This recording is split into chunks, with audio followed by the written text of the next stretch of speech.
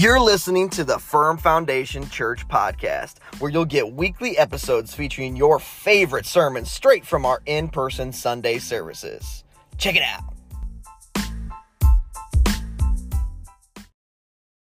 Hey, Firm Foundation, Pastor Blake here. Thanks so much for tuning in to our service. We hope that you were encouraged through the service today and that you were strengthened in your relationship with the Lord. We hope you enjoy the message today. God bless. All right, so today we're going to continue in our vision series. We've been over the last several weeks in a vision series, and we've been saying, okay, Lord, what is it that you're saying to our church in this year?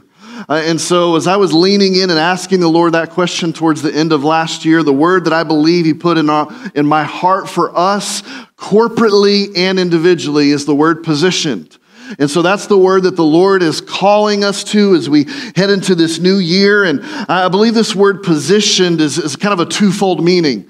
The first meaning of it, I believe, is God is saying to us corporately and individually, you are positioned for exactly where you need to be today. Right now in the season, you're exactly where you need to be. But part two, you're not where you need to be by the end of this year. That means that there's this continual positioning that needs to occur in all of our lives so that we can be perfectly positioned on December 31st, 2023.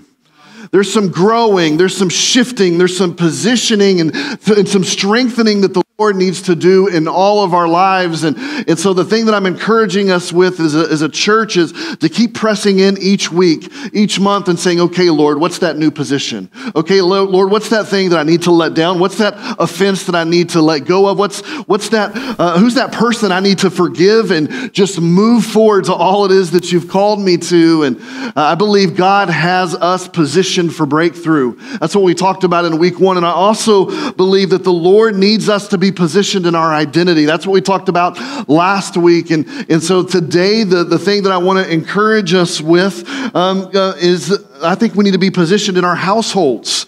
When we look at 2 Corinthians chapter 20, it tells us in that main verse that we are going to be using throughout this year to take your positions, to stand still, to not be afraid because the Lord is with you and he will help you win the battles.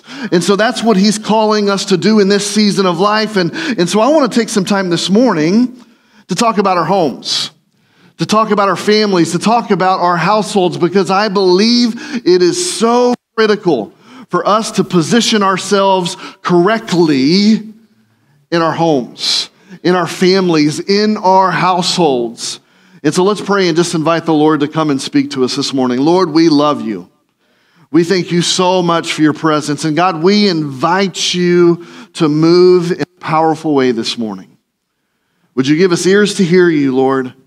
Would you give us eyes to see you, minds to be able to understand and comprehend what it is that you're doing in this season of life, and hearts stirred towards compassion for each other and for your people.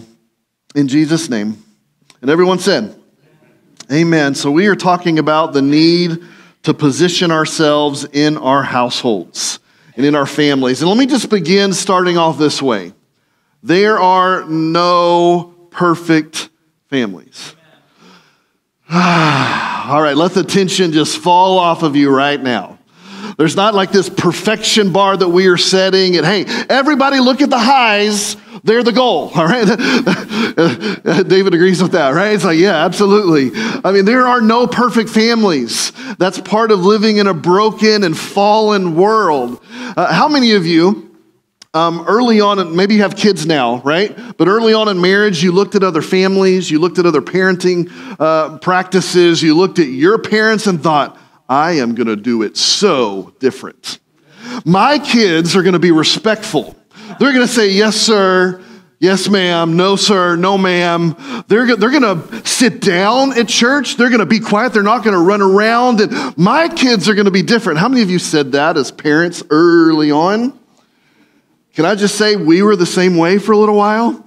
We were even youth pastoring for a minute before we had teenagers and thought, that's easy.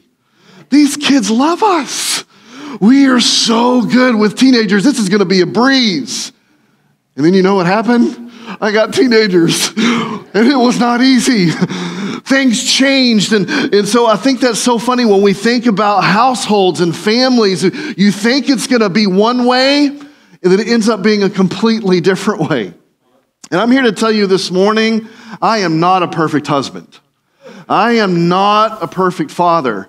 I am far from it. Our family is not perfect.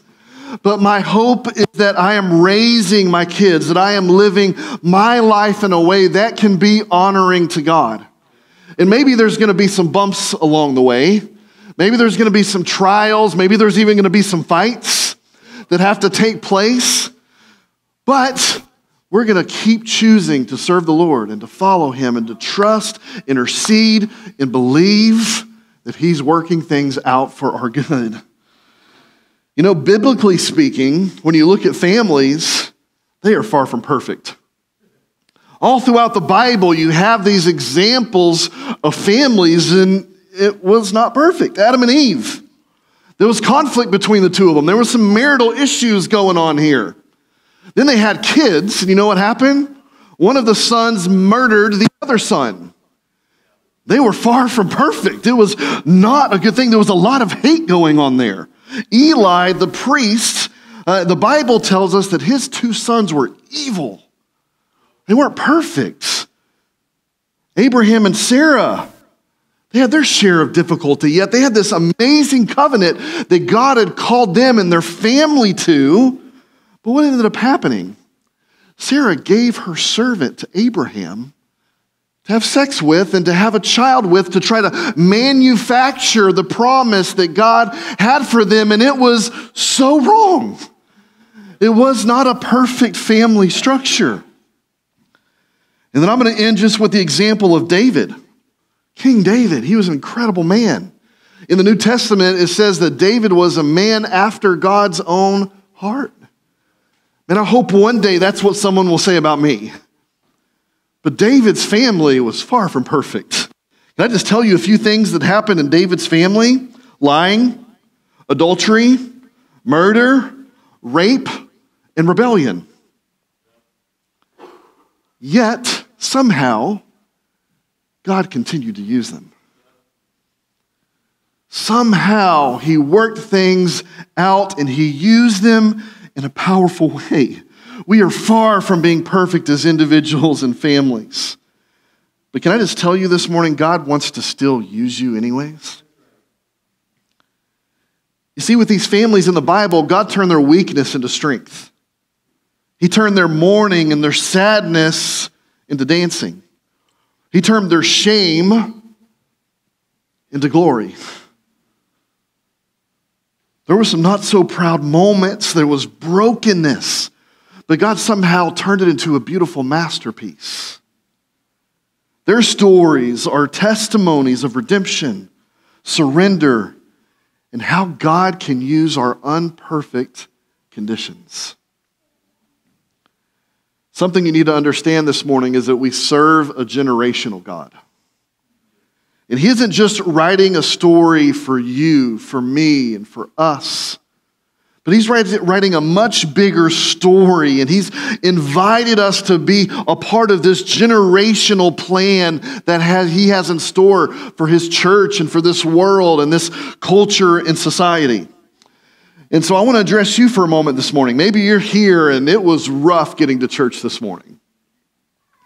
Maybe you're going through some marital difficulties. Maybe there's some struggle with kids or families or parents and grandparents or you name it. Maybe you're coming in here this morning and you are far from any perfect situation that you hope to be in with your family. But just because things aren't the way that they fully should be, listen to this morning. That doesn't mean that we can't improve. That doesn't mean that we can't grow.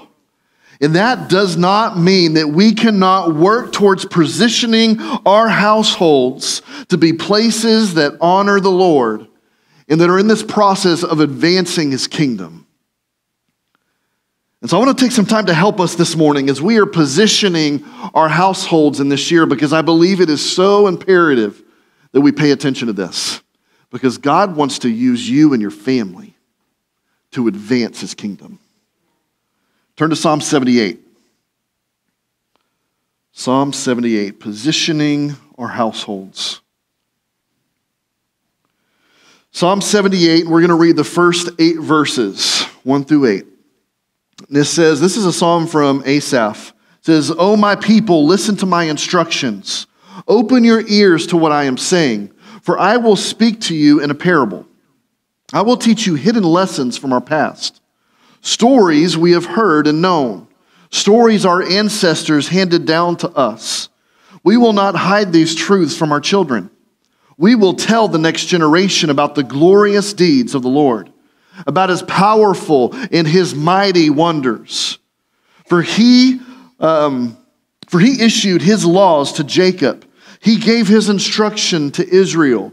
He commanded our ancestors to teach them to their children, so the next generation might know them, even the children not yet born.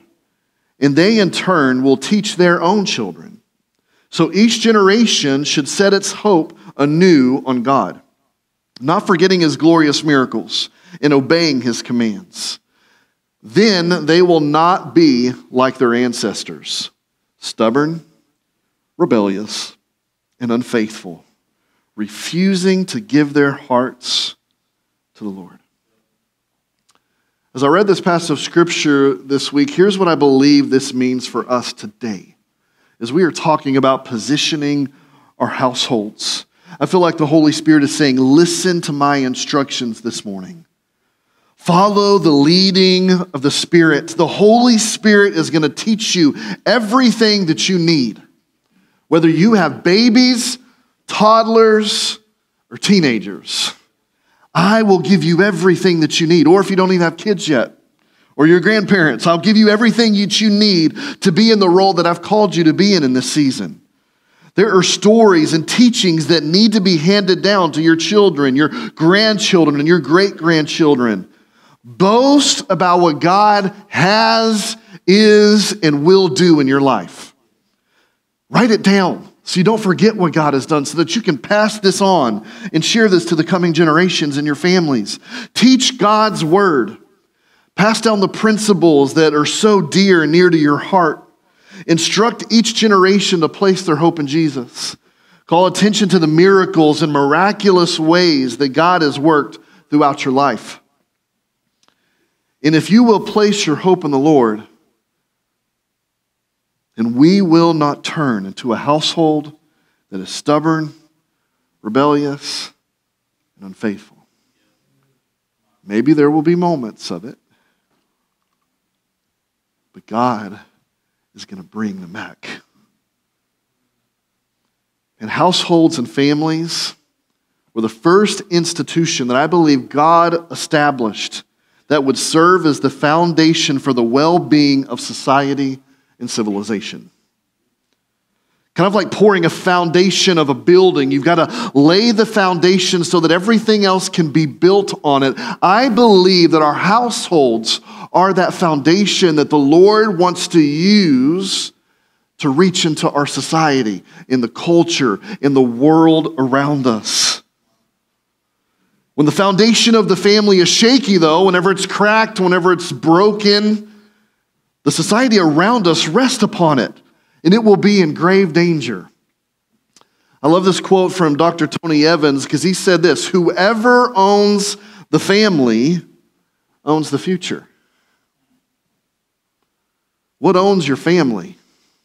What's owning your household?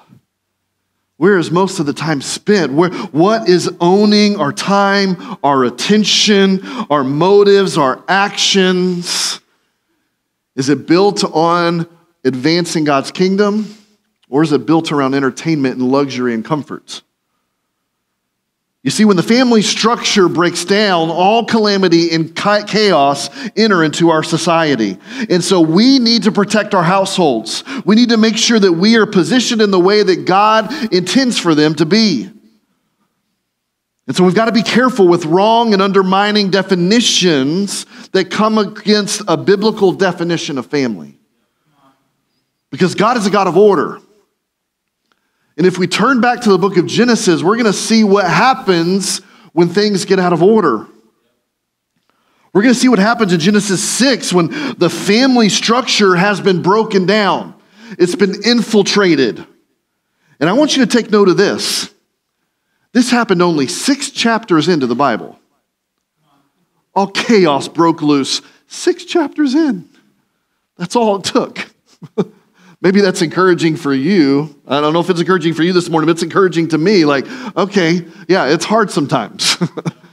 But God can turn things around. Let's look at this story here in Genesis 6, beginning in verse 1, going through verse 7. Then the people began to multiply on the earth, and daughters were born to them. The sons of God saw the beautiful women and took them, and took any they wanted as their wives. Then the Lord said, my spirit will not put up with humans for such a long time. He's had enough. For they are only mortal flesh. In the future, their normal lifespan will be no more than 120 years. And just stop there for a moment. Our lifespan keeps getting less and less. Maybe God's he's done. I can't put up with these guys. I got to take them home earlier. All right. Verse 4, in those days, and for some time after, giant Nephilites lived on the earth.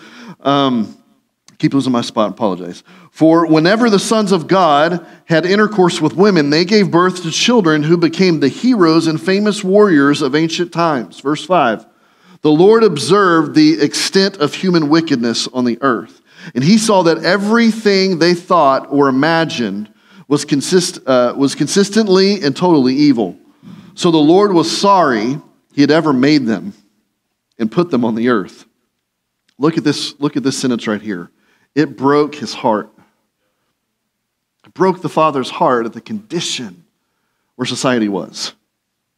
And so the Lord said, I will wipe this human race I have created from the face of the earth. Yes, I will destroy every living thing, all the people, the large animals, the small animals that scurry around the ground, and even the birds of the sky. I am sorry I even made them. The people were corrupt. Society was in a really bad place. It was evil. There was brokenness that surrounded them. And so God made a decision. It's time to start over. And so he destroyed everything. But you know what he used to start everything over? A family. A household. He said, with them, things can change. With them, there's hope. As they live out what I've called them to, things can turn around for the good. Look at this in Genesis 6, verses 17 and 19, just fast forwarding a little bit. Look, I am about to cover the earth with a flood that will destroy every living thing that breathes. Everything on earth will die, but I will confirm my covenant with you. Noah. So enter the boat. You and your wife and your sons and their wives. Bring a pair of every kind of animal, a male and a female, into the boat with you to keep them alive during the flood. And so as we're looking at this story, there's 2 questions that came to me. What is the purpose of our homes, of our families, of our households? What is truly the God-given DNA purpose for families? And where did it come from? And what is it designed to do? In order for us to be positioned in our households, I think we need to be able to answer these questions. So now go back to Genesis chapter 1 with me for a moment. I don't see you turning. Genesis 1, oh, you're tapping. That's different. Genesis 1. We're going to look at verses 26 and 27, and all the way through 29. It says, then God said, let us make human beings in our image to be like us. Underline that, highlight that. That's important. They will reign over the fish in the sea, the birds in the sky, the livestock, all the wild animals on the earth, and the small animals that scurry along the ground. So God created human beings in his own image. In the image of God, he created them. Male and female, he created them. Now pay attention to the family structure that starts to come together here in 28 and 29. Then God blessed them and said, be fruitful and multiply. Fill the earth and govern it. You need to highlight this verse as well. Reign over the fish in the sea, the birds in the sky, and all the animals that scurry along the ground. Then God said, look, I have given you every seed-bearing plant throughout the earth and all the fruit trees for your food. And so 3 things this morning, quick, that I want to share with you, and then I've got some more encouragement and teaching that I want to give to you this morning. So these points are going to be fast, but don't think the sermon's over. I know that's how it usually works, so I'm just prefacing it for you for a moment, right? So how should we be positioned in our households? Here's the very first thing that I think is critical, is that we need to reflect the image of God. We need to be positioned in our households to reflect the image of God, individually and as a household. We were made to reflect and mirror God. So let's think about this for a moment. If we're made to reflect God, who is God that we believe in, that we serve, that we love? We believe in the Godhead, the Holy Trinity. We believe in God the Father, Jesus the Son, and the Holy Spirit. A family. They're 3 persons, but they are one God. 3 in 1. I heard this analogy that I want to share with you, maybe give you this visualization of the Holy Trinity, because I know this can be confusing for us at times. How many of you love to eat pretzels? I love pretzels. All right, a pretzel has 3 holes, right? You tracking with me? Father, Son, and Holy Spirit. But they're all joined together by the dough that seamlessly runs between all 3. Does that help you a little bit this morning? To visualize who is the God that we serve, that we believe in? And so this morning, we are called to reflect Him. We are called to be physical representations of the Lord. The family is made to reflect God. Secondly, I believe in our households, we are called to replicate. Scripture teaches us to be fruitful and to multiply. Come on, somebody. That's exciting right there. Our God is a generational God. He's so good. And so what's the purpose of your children? Are they just for your enjoyment? They're meant to be a part of this multiplication process that's supposed to happen in family. They're supposed to be part of building the church and the kingdom of God. Children aren't just a gift from God so that you have a little me, a look-alike that's running around and everybody says, oh, he's so cute, he looks just like you. Yes, he does, I know. That's not just why God has given you the gift of children, but it's meant for you to replicate what God has put inside of you into Him so that it can be passed down from generation to generation to generation. And then the third thing that God has called us to do is to rule and reign over creation. And so that's something we need to be positioned in our households. God encourages us to exercise His rule through our households and throughout the earth. He charges us to take dominion, to fill the earth, to govern it, and to rule and to reign over it. And so God created marriage and households to establish His image. God created individuals and families to replicate what He's called us to do here on this earth and to the coming generation and throughout history. And He has called us in our families to exercise rule and dominion throughout the earth. So what is God's process for establishing households? It always begins with a single person. Why? Why do we have to start single?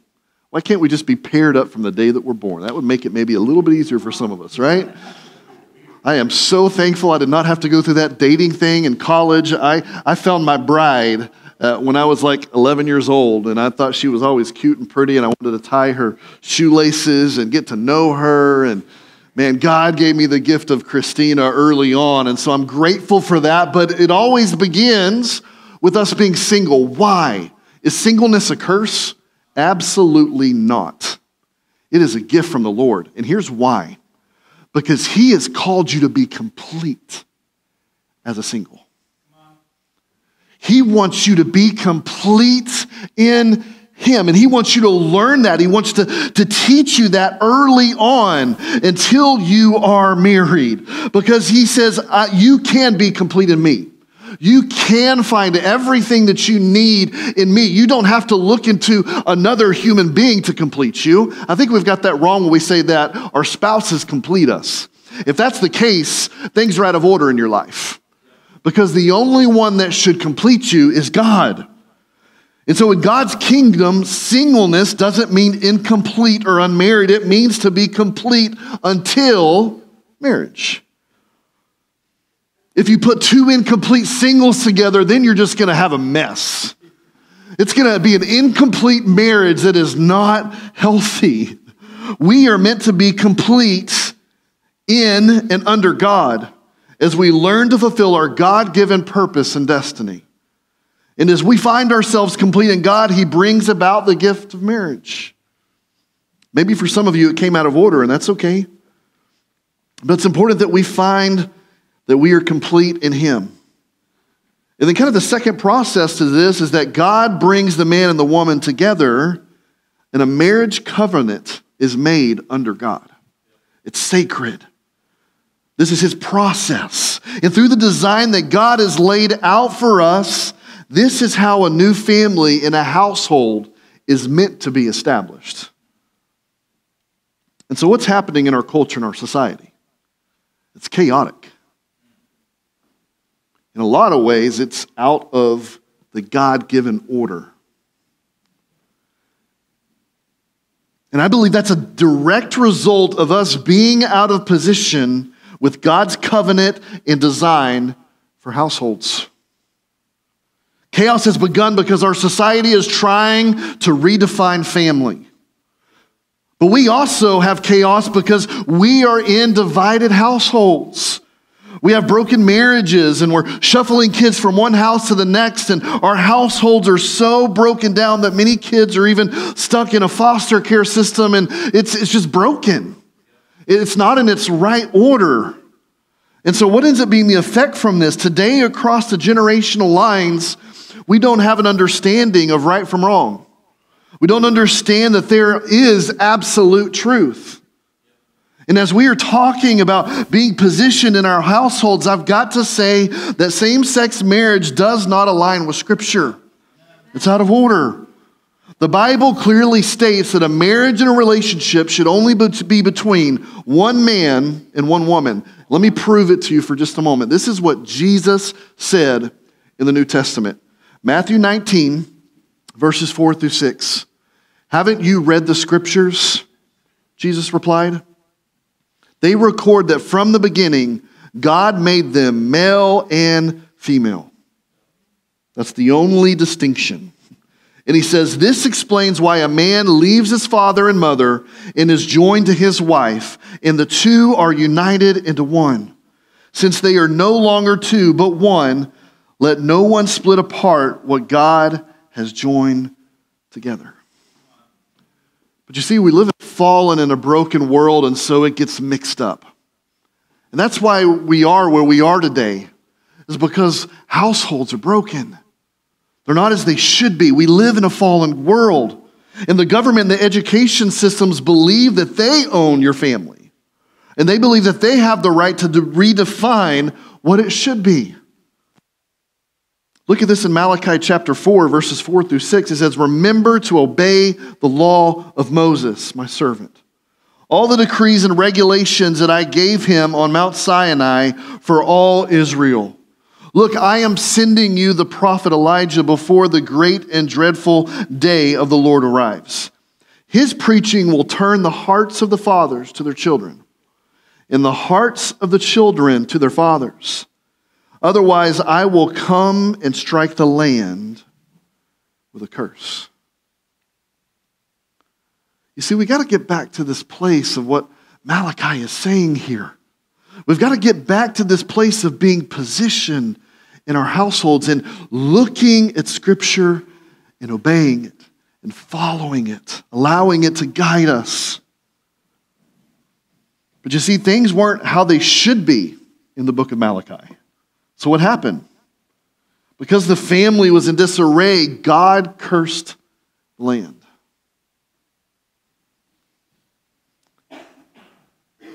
And I think this is sad to say, but I believe our land is cursed. I believe that's where we're at today. That's because our households are failing. But can I just give you a little bit of hope for a moment? All isn't lost. I want to call us to do the exact same thing that Nehemiah said, and as he instructed the people that he was leading in Nehemiah 4:14, he said, "Then as I looked out over the situation, it looked like they were defeated. It didn't look like they were going to be able to rebuild the wall and do all that God had called them to.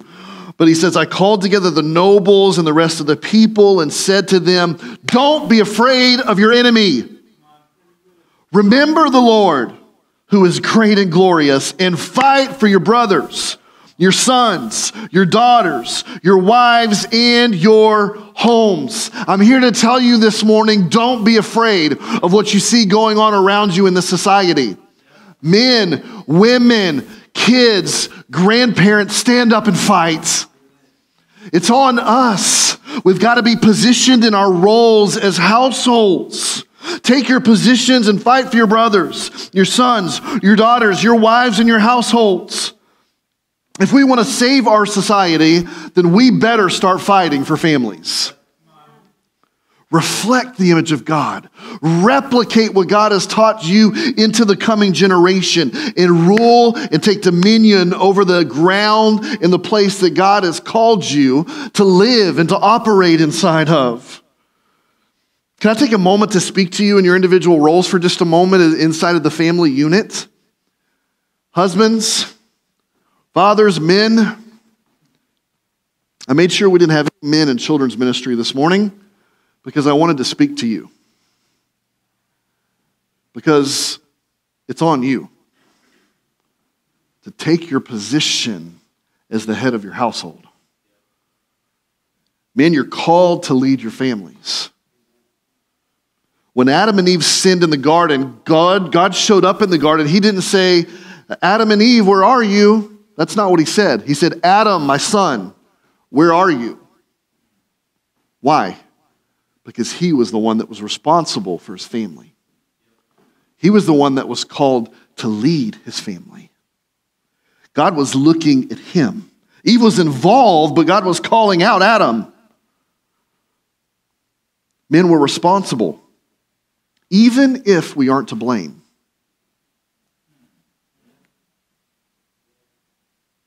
You're the head. We're responsible to guard, to protect, and to lead our families. Men, we're called to lead our families in all aspects of life, not just in providing. That's a wrong assumption. That's part of it. That's just one small phase of it.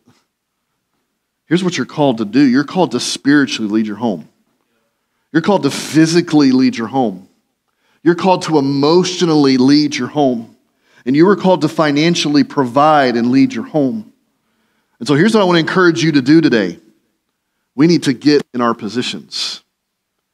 And so you need to get a word from the Lord about your family. You need to catch a vision for where you are going and what He's calling you to. So you need to get a vision for your household and ask the Lord, okay, God, what do we need to be positioned in?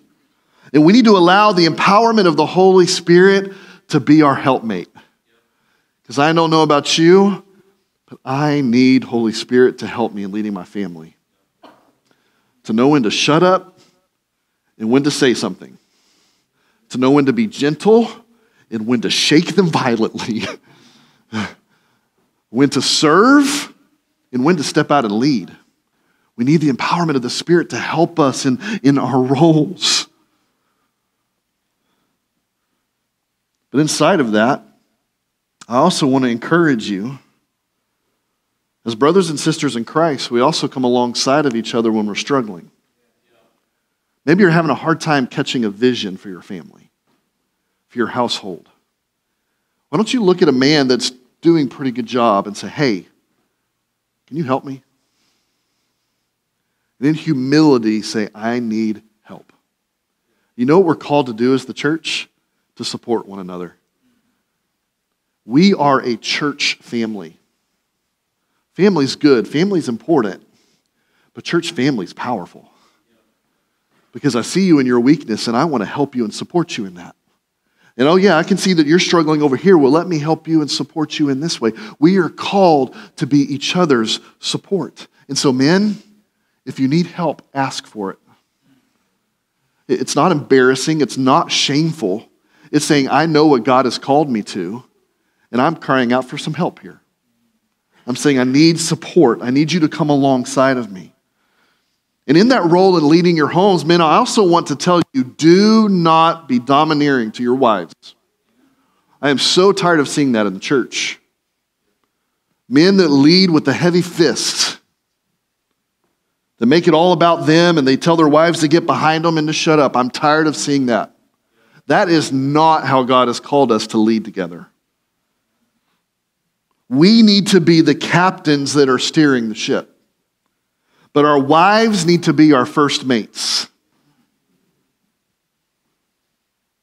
Listen to their leadership because they are incredible leaders. Listen to their discernment because most likely they have way more discernment than you will ever have. It's a gift from God to women. Listen. Lead together. Yes, there's times for you to get out front and she'll have to come alongside behind you at times, but most of the time you're supposed to be arm in arm moving forward together as you lead your families. But in that, I also want to encourage you men to stay positioned because you are called to lead. The generation that will follow us are dependent on us as men leading well. The purpose and the calling of this church is on the men's shoulders. It's on you making the decision to step up and say, this is how we're going to lead our lives because I've got a vision from the Lord.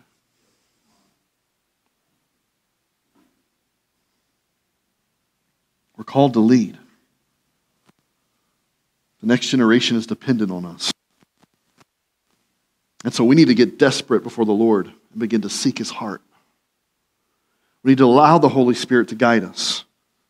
We need to ask for wisdom and discernment. We need to show up and be present in their lives. Stop getting distracted by other stuff that's not meant for you to be focused on. And we need to live righteously and humbly. It's okay to say as fathers and leaders, I got it wrong. That's hard for us as men.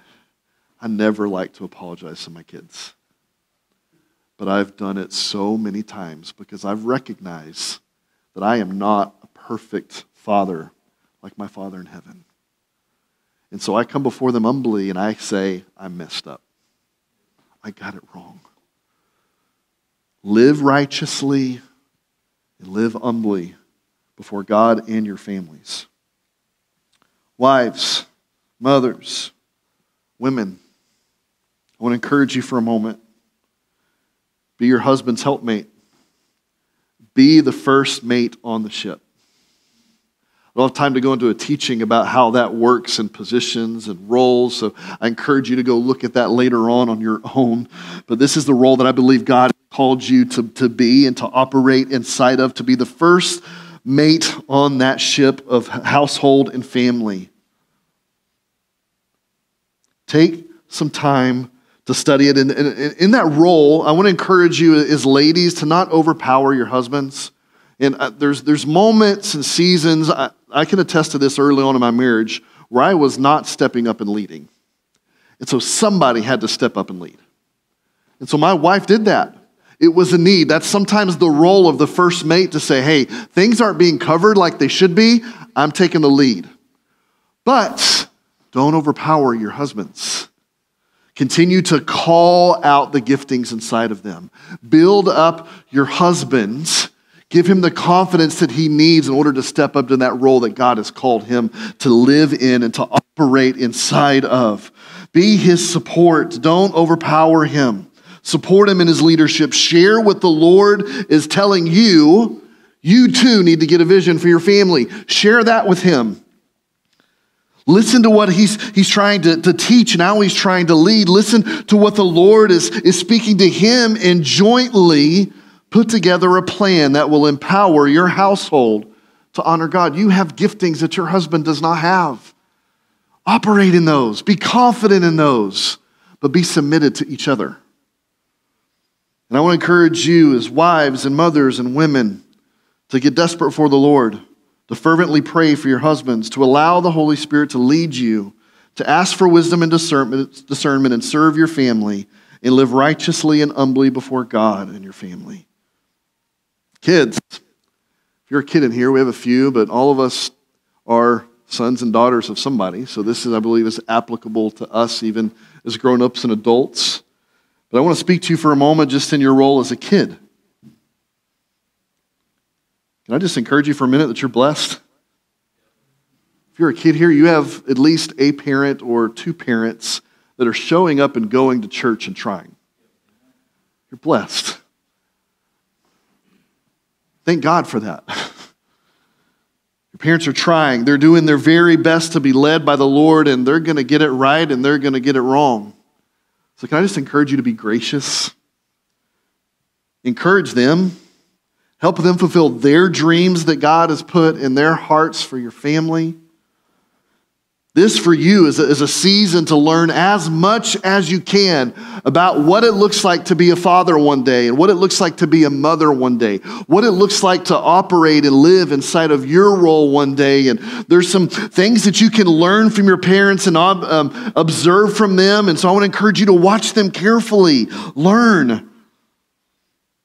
When they get it right, say, I'm going to do it just like that one day. When they say do it wrong, thanks for showing me how not to do it, Mom and Dad.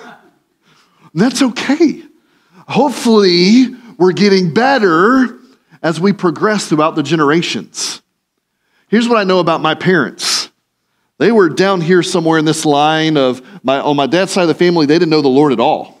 My mom's side of the family, they somewhat did, but they all weren't really going the direction they needed to.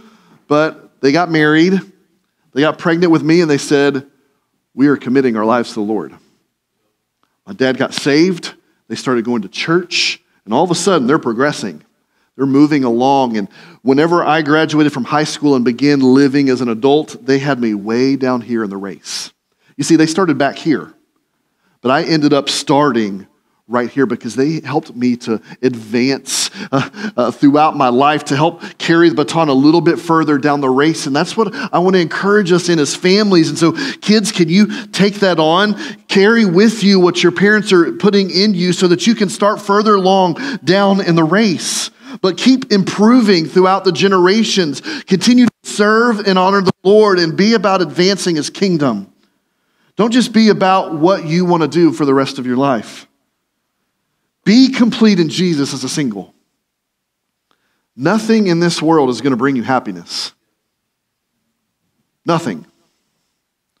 Everything that you're going to find in this world will lead to depression and anxiety.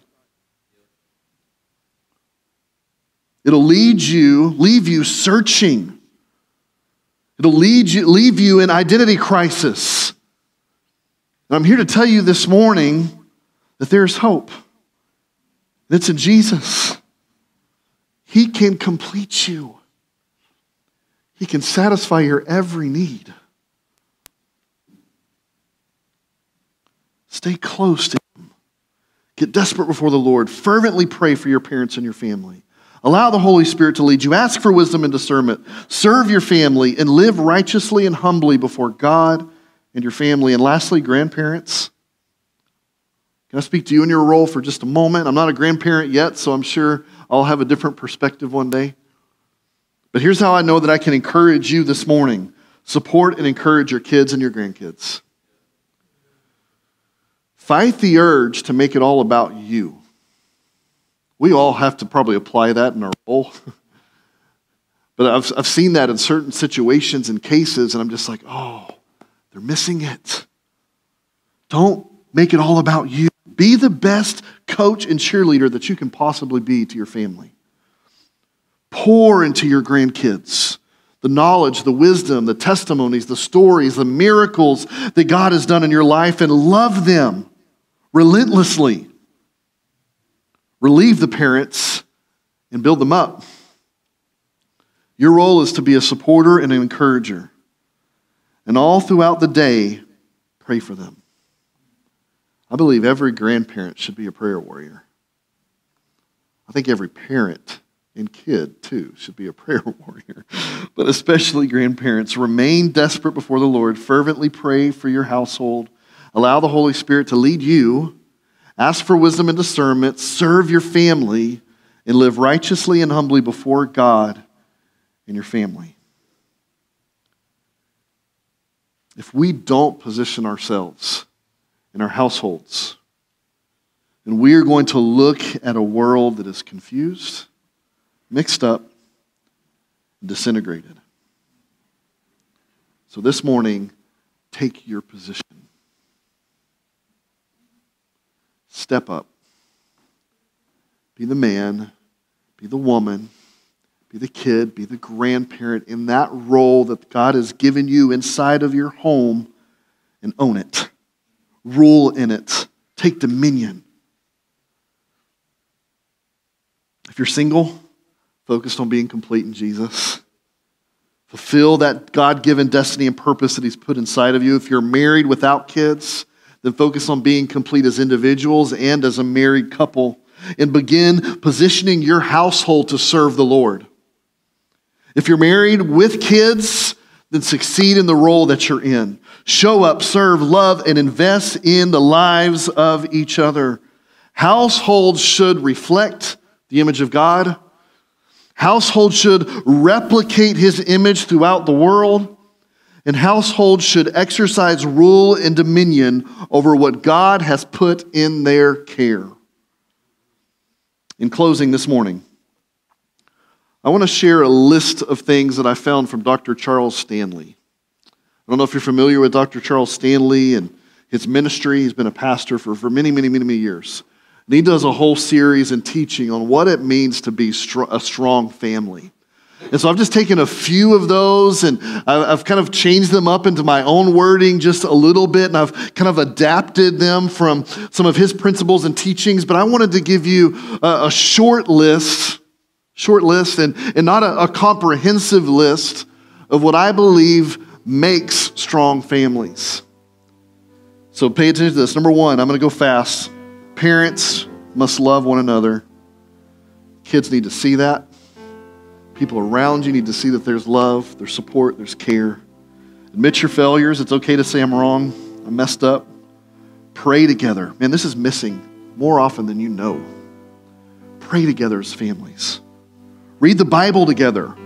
Cultivate an atmosphere for your children to know the leading of the Holy Spirit. Teach them what it looks like to say, Holy Spirit, what is it you're saying to me?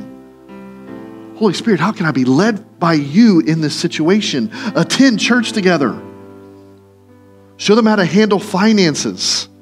Discourage criticism. We're so critical right now in our culture and society. Discourage that. At the proper age, share your heartaches, disappointments, trials, and tough times. Share what the Lord has done in your life and in your family's life. Share those God stories. Don't avoid hard questions, because the world around you is asking your kids hard questions. So don't run away from it and say, oh, don't ask those questions. We don't go there. Listen and lead them in understanding. Spend time with your children. And that's one thing my dad did so well. He always, always, always showed up. No matter what it was I was doing, I knew that I could look in the crowd, the audience, and know my dad was there. He showed up. Spend time with your kids. Plan fun things together. We've got to have fun.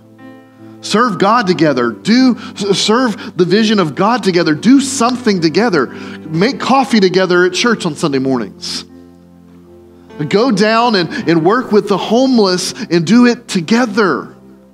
Well, we do outreaches throughout this year. Bring your kids and let them be a part. Serve God together. Teach them what it looks like to serve Him. Be willing to ask for forgiveness. And this is so important. Be a refuge for one another. Don't be against each other. Be a refuge for one another. This last passage of Scripture I want to share with us comes from Joshua 24:15. And he makes a statement, but as for me and my household, we will serve the Lord. Is that your anthem? Is that your position in life? Would you stand to your feet with me this morning? As you're standing to your feet, I just want to encourage you just to bow your head and close your eyes. And I want you to ask the question that we ask every single week at the end of the service and say, Holy Spirit, what is it that you're saying to me?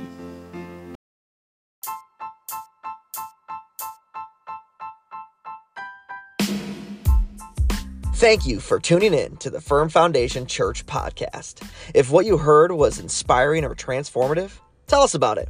We love your feedback. Join us on Sunday at 10 a.m. We are located at 61070 M40 in Paw Paw, Michigan. For more information on how you can get connected, check us out at firmfoundation.church.